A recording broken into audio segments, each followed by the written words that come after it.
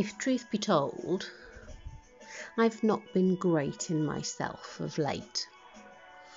And what I mean by that is I feel like I've been quite disassociated from my body and certainly from my passion and my vision and my daily life.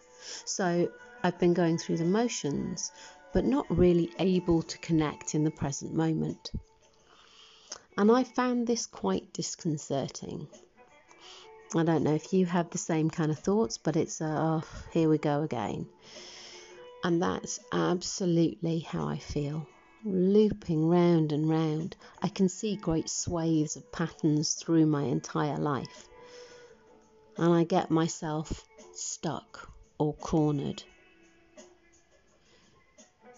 If I want to give myself credit, to be fair, I can say how incredibly clever I am at doing this, because I really am.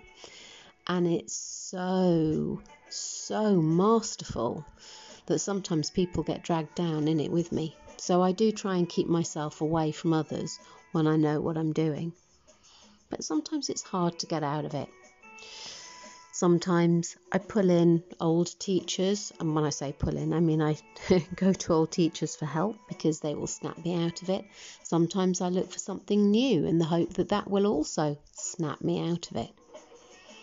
But the reality is that actually it's about me, always about me giving myself enough time and space for me. Because fundamentally, when that is what's going on, when I have that time and space, everything else magically falls into place. And I smile as I say magically falls, because maybe it is magic. But it's also because when I have that time and space to really connect and to ground and to centre, and for me to connect with spirit, then from there I see things much more clearly, and I don't get dragged into the minutiae of detail or the clutter that's in the corner. So if I give myself that space every day,